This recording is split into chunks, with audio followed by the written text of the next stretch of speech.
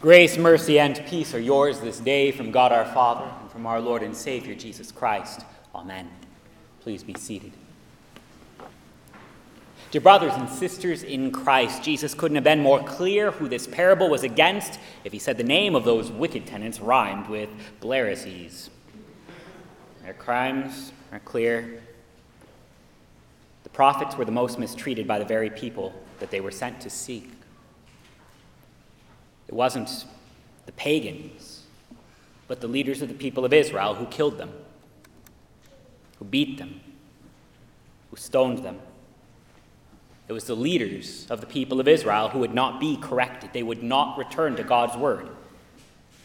They believed there was such a thing as the vineyard. They just came to hate that they didn't own it. The vineyard was Israel, God's promised nation. And it was something to behold back then.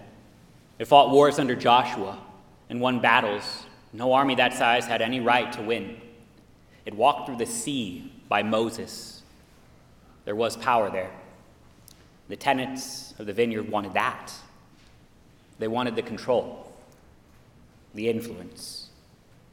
And they grew so desperate for that power that when confronted with the prophets of their master, they committed great atrocities just to hold on to it. See, the Pharisees never stopped believing in the vineyard in Israel. They just sort of came to believe that there was no real master of it. It's how they could actually come to the conclusion that, hey, if we just kill this guy, nobody will come and take this thing from us.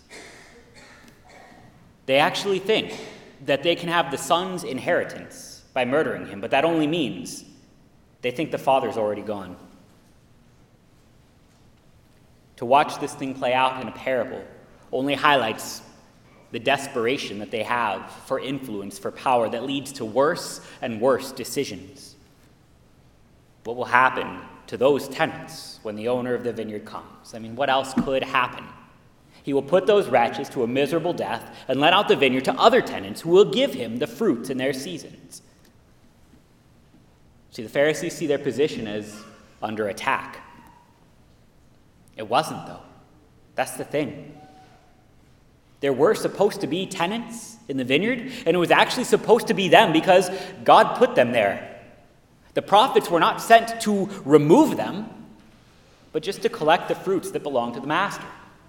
To insist that the institution stand apart from that purpose. It's to ask, what can I take from this? Not what would God give for it. And you see where it leads. And worse, it's the second question that we usually miss when we talk about this parable. It's easy just to sort of stop right there, find the Pharisees at fault, and rejoice that it has already been addressed. Pledge to do a better job. This parable stands almost unique in the problem that it presents us this way. See, we always go looking for ourselves in the parables and usually forget to look for Jesus. We turn him into fables and morals about how to live good life. This one stands apart, though, because it's almost hard to see where we would ever fit in it. It's the folks who rhyme with Blairese that are the tenants. God is the master. That the son given to death, oh, that's Jesus, sure. We don't usually look for ourselves in this one, probably because there really aren't good guys here. So we'll just be the ones who come later and, clean up their mess. So when we preach this thing, you'll hear a lot of sermons about how power corrupts. Every 4 years or so, it might get especially political. We'll find leaders who do not use their authority to serve others, but to make others serve them. It's weird how it's always the other side that does that.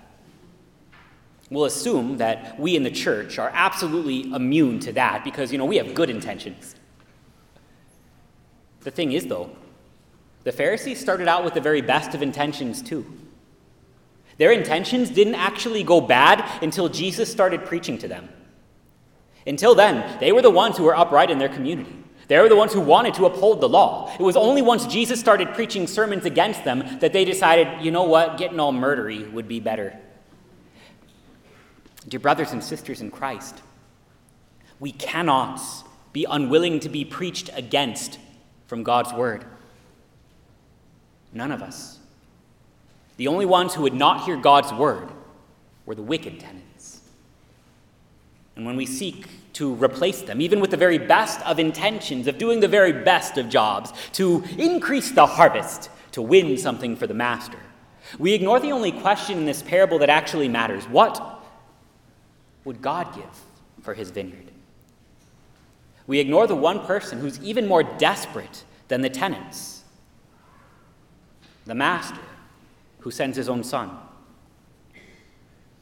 This is how desperate he is to collect what's inside of that vineyard. Do you think this was a surprise to him? What happened? Truly? See how desperate the master was to collect what was produced in the vineyard, that he didn't think about it like that. It didn't matter the danger. It didn't matter the risk. He just had to get what was in that vineyard. This was the price he was willing to pay, not just the death of his servants, but even the death of his own son. Guys, this isn't business. This is not how you do business. This is when you cut your losses. This is when you light the thing on fire or cut down the hedgerow and let it grow wild and start over. This is not about business. This is not profitable. This is about love.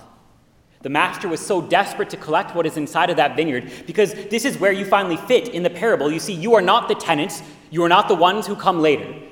You are what is produced in the vineyard. You're the fruit. You are that which the master is so desperate to collect to his own side that he would even send his own son just to gather it in. This is where we fit. Now we can see the love that God has, not for the righteous, not for the ones who have done his work, but for those he has simply produced and wants to see drawn to his side. This is the love that God has for sinners. For me, for you, for all, not based on what we can do, not even based on what we have done wrong, but based on the fact that God so loves sinners that he would see us name something else. He would send forth his son, Jesus Christ, to bear the cross, to bleed, and to die for you and for me, that we would not be known by anything less than this. You are the ones the Father wants to call home. You are the ones who are loved by God so much that he would uproot you and carry you into the life to come. This is not about business and not about sense. This is about the price that God would pay for you, and he would gladly pay his life. Because the vineyard was only ever planted to bring in the harvest to the Lord. The church only exists to save sinners, not the righteous, but the sinners. The stone that the builders rejected becomes something marvelous, the cornerstone, the rock upon which everything is built. Everything that we do here must be about this and only this. Christ given for sinners. Jesus given for you. Here we have something to stand on. Here the evil one is utterly crushed. Here we see the price paid for you, not gold or silver, but the holy and precious blood, the innocent suffering and death of God, that you would be his own and live under him in his kingdom. The church stands for that, because God is still a part of that. The vineyard is precious because the Lord visits it to collect you sinners.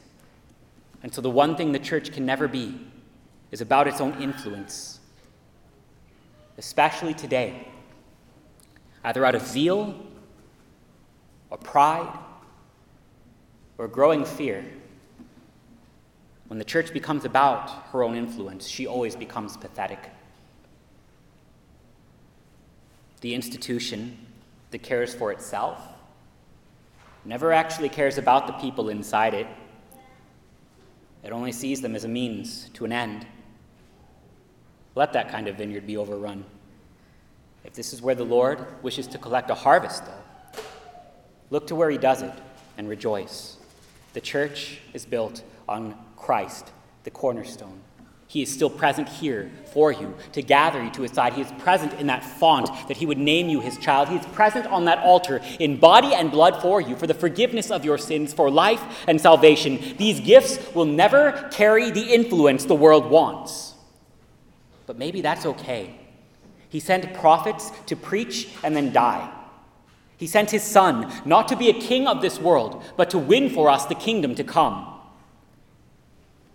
He wins for you the salvation that he has promised.